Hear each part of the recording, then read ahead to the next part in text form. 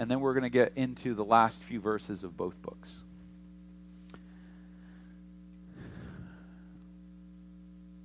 Father, as we bring to a close another study in another book, two books really, Lord, we're reminded of just how diverse the Scriptures are, how extraordinarily different the expressions of faith and journey and belief are, and yet so united in your Spirit. And Lord, as we look at these last few verses, as we hopefully are encouraged by the Apostle Paul and his words to the Thessalonians, Lord, we just ask that you would, again, open our hearts and our eyes and our minds and our souls to not just the written word, but the living word, that Christ revealed in the Scriptures is Christ revealed to us, both as a church and as individuals. And that as we see him, we may learn to be more like him and to minister and serve a world that needs to hear from him. And we pray this in his precious and holy name. Amen. 1 Thessalonians chapter 5, 2 Thessalonians chapter 3, we're going to read the benedictions. Now, the word benediction is not a common word in English anymore. It comes from Latin, benedictus, the good saying. Something you say at the end is generally called the bene, good, dictum, or dicta, speaking. So to speak well at the end. This is very common in both Jewish and Roman letters in the first century. You generally open with what we would call a doxodicta, or a word of praise, a word of worship, and you'll see that with Paul. He often does that. And then he ends with a benediction, a benedicta, and the ending statement. We're going to read first 1 Thessalonians and chapter 5 and verse 23. We're going to read them one after another, but you'll be able to sit there and kind of draw lines between how similar they are. 1 Thessalonians chapter 5 and verse 23. Now may the God of peace himself sanctify you completely, and may your whole spirit and soul and body be kept blameless at the coming of our Lord Jesus Christ. He who calls you is faithful. He will surely do it. Brothers, pray for us. Greet all the brothers with a holy kiss. I put you under oath before the Lord to have this letter read to all the brothers. The grace of our Lord Jesus Christ be with you. And then just over one page in most Bibles, 2 Thessalonians chapter 3 and verse 16. Now may the Lord of peace himself give you peace at all times in every way. The Lord be with you all. I, Paul, write this greeting with my own hand. This is the sign of genuineness in every letter of mine. It is the way I write. The grace of our Lord Jesus Christ be with you all. Now that little tag at the end of 2 Thessalonians, just it seems like when Paul wrote his letters, we're not exactly sure, but it may be that Paul was extremely nearsighted or struggled some way physically to write. Given everything that his body went through, that we know that the number of times that he was attacked, stoned, whipped, left for dead, cast away from a boat. It's very likely that he probably had extreme arthritis. So he may have literally, he says in one of the letters, see how large a hand I write with. He may have just written really big because it was hard for him to write, or he may have been nearsighted or something. But there was something about Paul's handwriting. And what he would do, and this was very common in the ancient world, you would dictate your letter to a scribe. And that scribe would write the letter out in a nice legible Greek so that everybody be able to read it. And if you've ever tried to write something legible, now some of you I'm sure have absolutely gorgeous handwriting, and it's consistent all the time. And at home you just have journals filled with flowing cursive, and it is completely comprehensible. I have a particular way of writing, and I when I write a certain way, I tend to print. I don't write in cursive a lot. I used to write in cursive all the time, before optical character recognition became a thing, which is you take your written thing and take a picture of it with your phone and it turns into text. So I started printing because of that. But I have a way of writing. I use certain pens, and I have this thing. But I don't know about you. You can start out writing a letter to someone, and you start out with the perfect, just right. But then after a while, the letters start to kind of turn sideways, and then they start kind of breaking up off the line, and you start shaking your hand. Do people still physically write? You guys still do this? I mean, I know my daughter hasn't put pen to paper except for a school assignment or a drawing in a long time. She's like tick tick tick tick tick tick tick tick tick tick. But most of you sit there and write, but your hand starts to get tired and your handwriting. I don't know if you've ever had the thing happen where you're taking notes and you're falling asleep while you're doing it, and you thought that you had written really good notes, and then you go back and look at it and it's just a line, right? I have college notebooks that still have that. I was like, this was an important point. The Castle of Og. But there's usually, as you go, your hand gets tired. You kind of get distracted. So what they would do, because there was a specific way of writing Greek, and there were conventions that were used because you'd use up all the paper, so all the words, there were no spaces between the words, no punctuation. Everything was just based on syntax, and so you had somebody whose job was to write for you. And what Paul seemed to have done is at the end of most of his letters, and particularly in these two, he seems to have taken a moment and written his own ending to let everybody know it was genuinely from him. Now, there's a lot of reasons he could be doing that.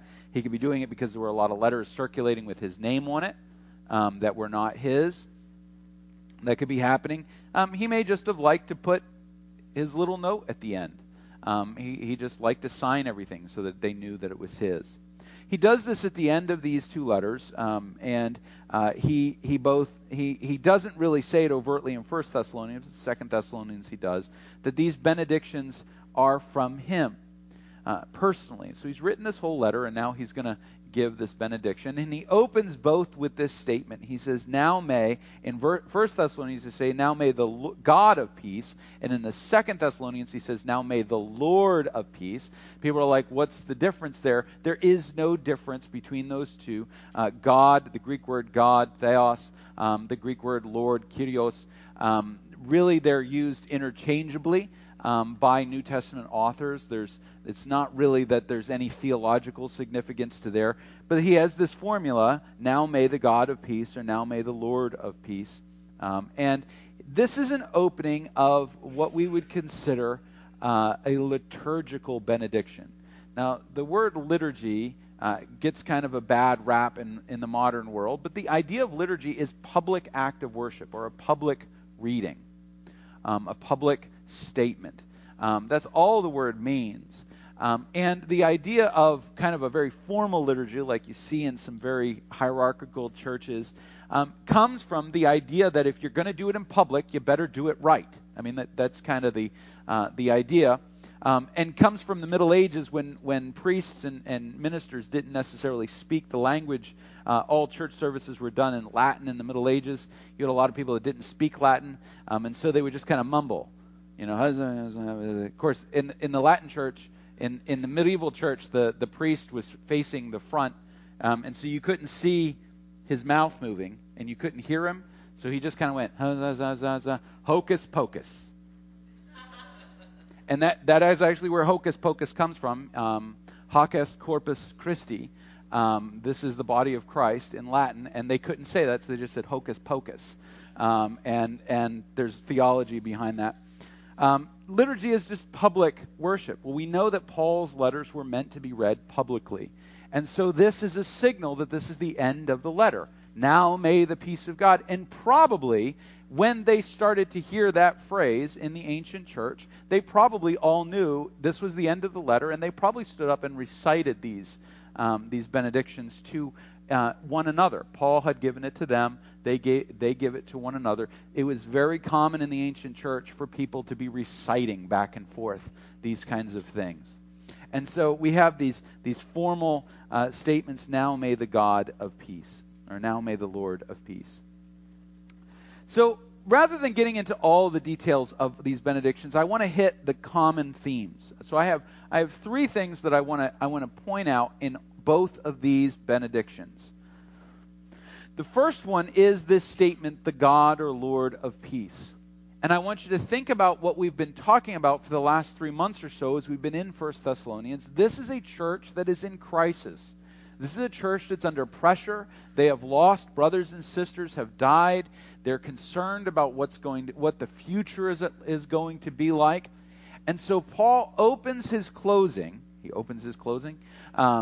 Paul begins this benediction with the statement, "Now may the God of peace," because these are hurting people, and they need to hear that God is a God of peace. When we go into the Old Testament, so often what people focus on, especially if you take in college, you take a Bible as literature course, they will talk about all the violence in the Old Testament. They'll talk about, oh, look, this is a God, and there are Psalms where he's called a God of war. And David prays, "Strengthen my arm that I might strike with my sword." I mean, there's definitely this sense. But God is not only a God of war, God is a God of peace. And peace defines our relationship with him. The Apostle Paul says that we have peace in Christ. And so the God of peace, when he evokes the God of peace, he is speaking to a hurting people. But he does not just say that God is a God of peace and therefore you just, accept it. He fills these benedictions with what I would call, for lack of a better term, broad universal language. Look at the number of times, just as we read through, look at the number of times he says all or whole or every. In 1 Thessalonians, he says, "May the God of peace himself sanctify you completely." He says, "May your whole spirit and soul and body be kept blameless." He who calls you is faithful, he will surely do it. Verse 26, greet all the brothers. Verse 27, read the letter to all the brothers. When we go over to 2 Thessalonians, we see, "Now may the Lord of peace himself give you peace at all times, in every way. The Lord be with you all." Over and over and over, he uses this broad, inclusive language. He wants us to understand that peace is not just about a part of me. It's not just about a part of us. It's about all of us. When he describes peace, and he says in 1 Thessalonians 23, he says, "May the God of peace himself sanctify you completely, and may your whole spirit and soul and body be kept blameless at the coming of our Lord Jesus Christ." He is speaking to us in terms of our entire being. Now, theologians will sit there and argue about are we body and spirit, or are we body and soul, or are we body and spirit and soul, or are we soul and spirit and body, and they want to debate endlessly how the combination works, and I don't care. What matters is here, he says, "May your whole spirit and soul and body." He's talking about you are a suffering person. The people in the Thessalonica were suffering. They were hurting. They were in pain. And Paul wants us to understand something about the God of peace. That when the God of peace works on us and is bringing us through whatever difficulty we are facing, he brings all of us through it. Our whole being, not just part of us. We have in our modern world this false dichotomy, and there's an oversimplification of the complexity of Scripture, and people say things like, "You are a spirit, you have a body." And we at first we hear that and we go, "Oh, that's good, we're spiritual beings." But that actually comes from an ancient heresy, the idea of Gnosticism, that the body is evil and the spirit is good, and so you are a good thing living in a corrupt, evil thing. Now, certainly the scriptures talk about there is sin in the body. Bible talks about sin in our members and all of those things. But your body is not just something you inhabit. It is you. I mean, wouldn't we all agree about that experience? I mean, if you break your leg, you don't go, ow, that leg. Right? You say, ow, my leg. You know, if you don't, you eat, you're lactose intolerant and you eat something in cheese, you don't go, someone's belly hurts. You say, ow, my stomach. And it affects, right? It doesn't just affect your body, right? When you're in pain, when you're in grief, it doesn't just affect your brain, all right? It affects your body. Sometimes we sit there and we go, I don't know why, my back hurts or my knees hurt or this, that, or that. My wife insists that I funnel all stress into my back being itchy, which may be true, and it's probably too much information for you. But we all do that, right? We tend to think that something that happens in our mind or a relationship, that won't have any effect. It doesn't have any effect on our body, but it does. And things that affect our body have an effect on our spirit and our soul, don't they? I mean, when you're going through a physical problem, your brain's not going, well, the body's suffering, but I'm fine. All of you is suffering. And when we try to take that suffering and we say, well, this is only happening to my body, or this is only happening, it doesn't, that false division. And there's complexity to how all these pieces fit together, but the reality is you are all of you. And God is willing to bring peace to all of you. Now that does not mean, and I want to emphasize this, does not mean that all your problems go away. Peace is not the absence of pain, grief, or difficulty. Peace is finding our identity as we suffer in Christ. That our whole being is devoted to Him. That our hearts, our minds, our bodies are devoted to Him.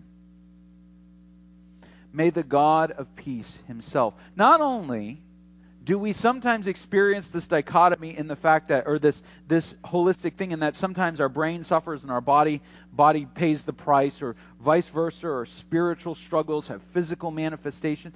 But there's also a sense in which these pieces of our being, sometimes we have them in conflict. And Paul even describes this in the book of Romans. He says the spirit is willing, but the body is weak. He says there's conflict sometimes. There's struggles. There's difficulty in getting myself to be fully integrated as a person. And honestly, the Western world does a really bad job of doing this. And it's been the cause of a lot of like the holistic medicine things, because there's value to the idea that your brain processes affect your ability to heal your body. There are spiritual problems that have physical problems, and sometimes they're in conflict. Now, the illustration I use of this is a deep and profound one, the Incredible Hulk. The Incredible Hulk was my superhero when I was a kid. Other kids had Superman underoos. I had the Incredible Hulk underoos. When I was a kid, the Incredible Hulk was on TV. How many of you remember Lou Ferrigno as the Incredible Hulk? All right. Now, Lou Ferrigno as the Incredible Hulk, in comparison to the CGI Incredible Hulks that we've had lately, is not as impressive. But I just, that when I grew up, the Incredible Hulk was Lou Ferrigno, shaggy beard, going, ah! Right? And always ripping his shirt and always wearing purple pants. No matter what color the pants were that David Banner was wearing, the Incredible Hulk had purple pants on. It was amazing. His superpower was to change the color of his pants. But he would rage, and the whole shtick about the Incredible Hulk is that it's basically it's based off of Jekyll and Hyde. That there's a really intelligent side and there's this bestial side, and they're separated. And in the 90s, because I was a big comic book nerd, in the early 2000s, there was a whole move of integrating what was called the Professor Hulk. That they brought Banner and the Hulk together into one person. Of course, course, he did it through psychoanalysis because, superpowers. And he came together and he became both an intelligent and incredibly strong superhero there for a while. Of course, that didn't sell comic books. Eventually, they split them up. But the whole idea that there are two sides of you or three sides of you, and they are in conflict. The God of peace wants to bring all of us into harmony. And not only with ourselves, but with Him and with others who are being brought into harmony with Him. It is peace in our being. It is peace resolving personal, internal conflict. Now, although this isn't the text, and I'm not going to get into all the practical stuff of this, but you guys know I usually have a very simple response to most of these things. Somebody says, well, how do I find that internal peace? Maybe I am in that turmoil. The number one thing you have to do before you can do anything in any situation is be honest about what's really going on. You have to be honest with yourself. You have to be honest with others. And that's difficult for us to do. But part of peace is honesty. How do you find peace with God when you are doubting God?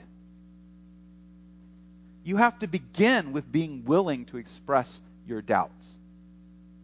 How do you find peace with yourself? You have to be honest with yourself. My dad, infamously, does not have a set of middle gears. My dad goes from neutral to fifth in everything he does. So at one point, about 15 years ago or so, he decided he was going to lose weight. Now, if you've ever met my dad, and some of you have, Bob has not, he desperately wants to meet my dad. One day I'm just going to have him come up and preach, and that's a guarantee that Bob will be on vacation somewhere. But my dad decided he was going to lose weight. Now, it was not uncommon for my dad and I to show up at the Ponderosa Buffet in Cumberland, Rhode Island, for lunch and stay until they closed. So my dad decided he was going to lose weight. He reduced his intake to basically a teacup of rice and a piece of meat once a day, and walked 5 miles a day, and lost a bunch of weight. And everybody's like, oh, he looks so good. Now, I'm just going to tell you, that's not how to lose weight, in case anyone's wondering. My dad has what is basically a complicated calcification issue with his body, and his Achilles tendons calcified. And he kept walking until he started to literally rip his tendons off of his feet. And finally, his doctor said to him, "Stop! You are destroying yourself." No, I got it under control. And unfortunately, wrecked his ability to walk. And there's a lot of other things going on. He basically, first gear to fifth gear, this is how he operates. And I'm like this, so I have to be careful that I don't do these kind of things. I'm infamous for going in the gym and thinking I can still bench press 320 pounds like I could when I was 19. I cannot. All I'm going to do is blow out my shoulders, my back, and my neck. This idea of, not addressing the reality, trying to force your way through a problem without ever actually addressing what's really going on,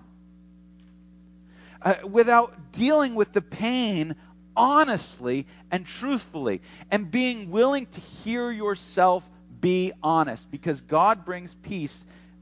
Peace requires that we see our spirit, our soul, and our body. I didn't want to camp on that. That's a whole other idea.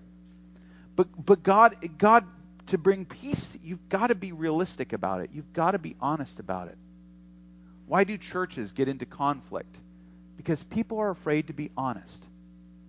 We talked on Wednesday night. We were talking about biblical leadership, and Dee mentioned the idea that people don't mention problems with leaders because they're afraid of the response, and And of course, when you don't tell somebody that there's an issue, they don't know that there's an issue. Any of you guys have the problem I have, that you just assume that everybody else sees whatever problems you see, and therefore if no one mentions anything, you just assume there's no problems?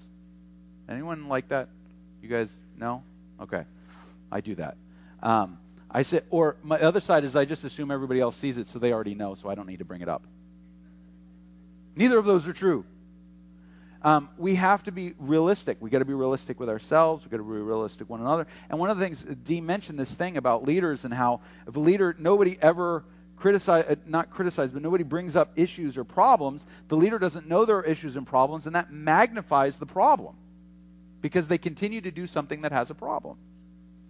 And how does this work in churches? Well, I mean, any of you that have been in a church conflict, you discover that there are people who, are on two completely different pages and have no idea how to be honest and truthful about it. They don't know how to get to the middle anymore. Same thing happens in marriages.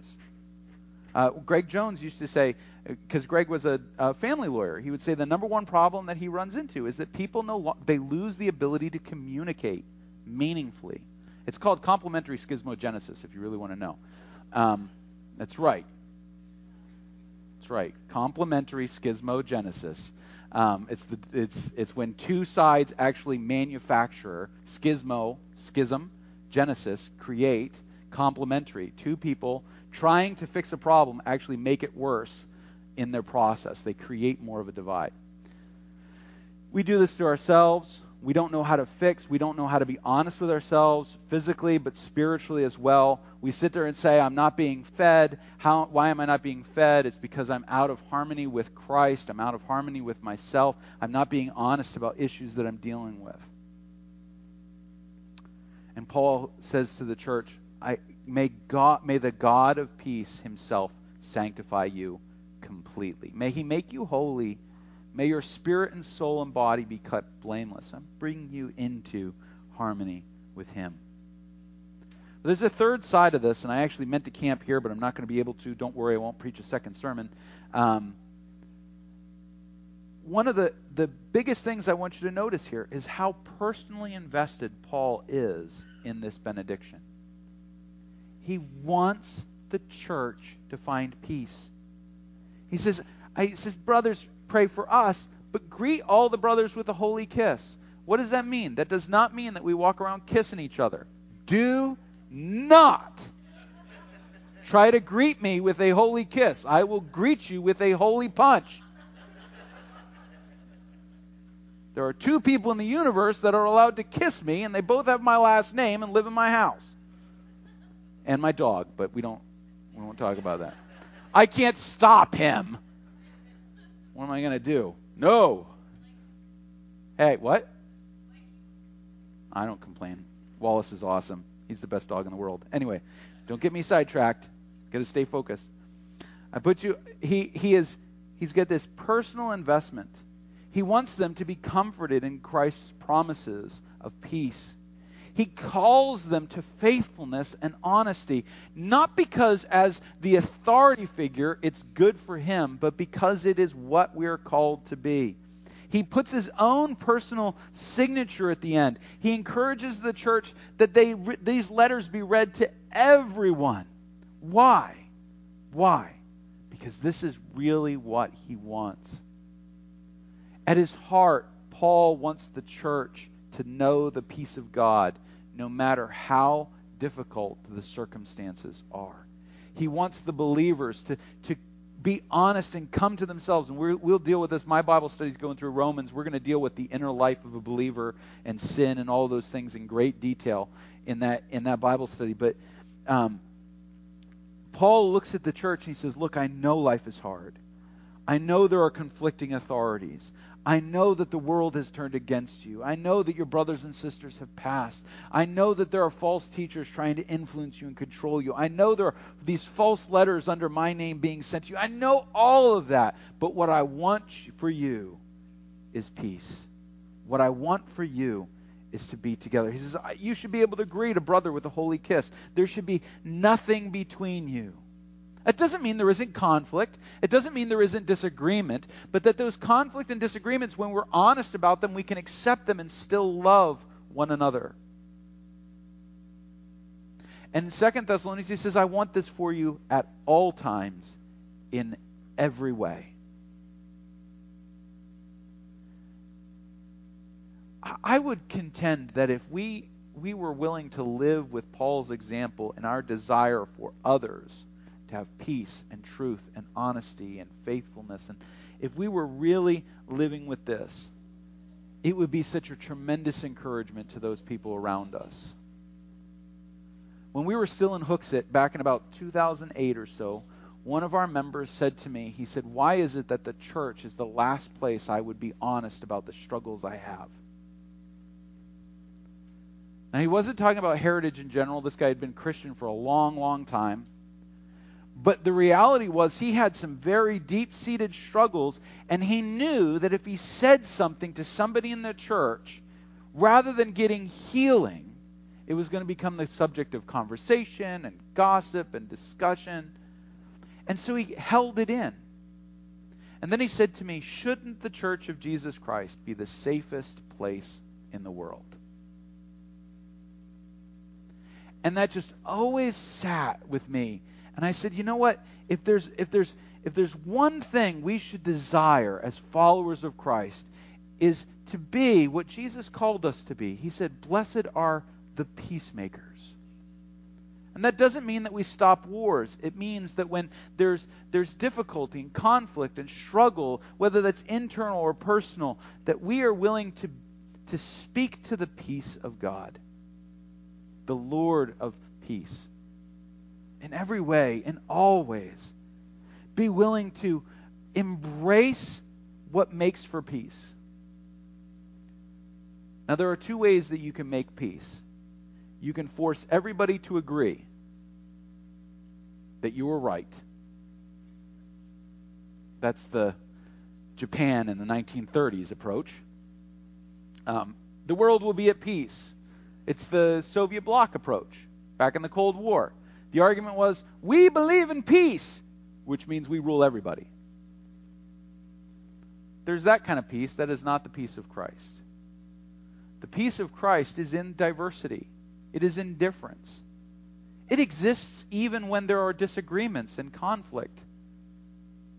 It is not just about opinions and ideas, but about being different and being unique together in Christ. And being at peace and being peacemakers is hard. And yet Paul says, this is what I want for you in your time of difficulty. Not that we all just agree, or even that we agree to disagree and just not talk about it, but rather that we find a place where it is safe for us to be honest and real as we journey with Christ. And I would probably say that is one of the hardest things in the world about being a Christian. Because we all have opinions. We all have strongly held positions. And the reality is, that's okay. It's not wrong to disagree. It's not even unbiblical. We find strength in diversity. We find peace in Christ and one another. May the God of peace, may the God of peace, may the Lord of peace, all these statements that Paul leaves the church. Because in the darkness, we're all that each other has. It's us and Christ together, walking through a world that doesn't want to hear from Him and wants nothing better than for us to not share what He's doing. To block and to bury and to hide instead of living as the church of Christ. Let's have a word of prayer.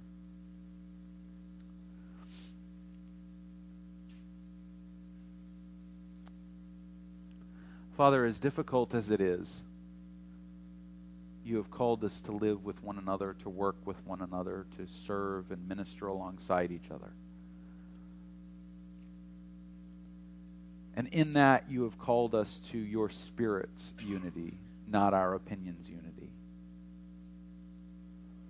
Father, sometimes it's hard to find the road that you've called us to walk. It's hard to find the harmony that we need with those sometimes who we care the most about.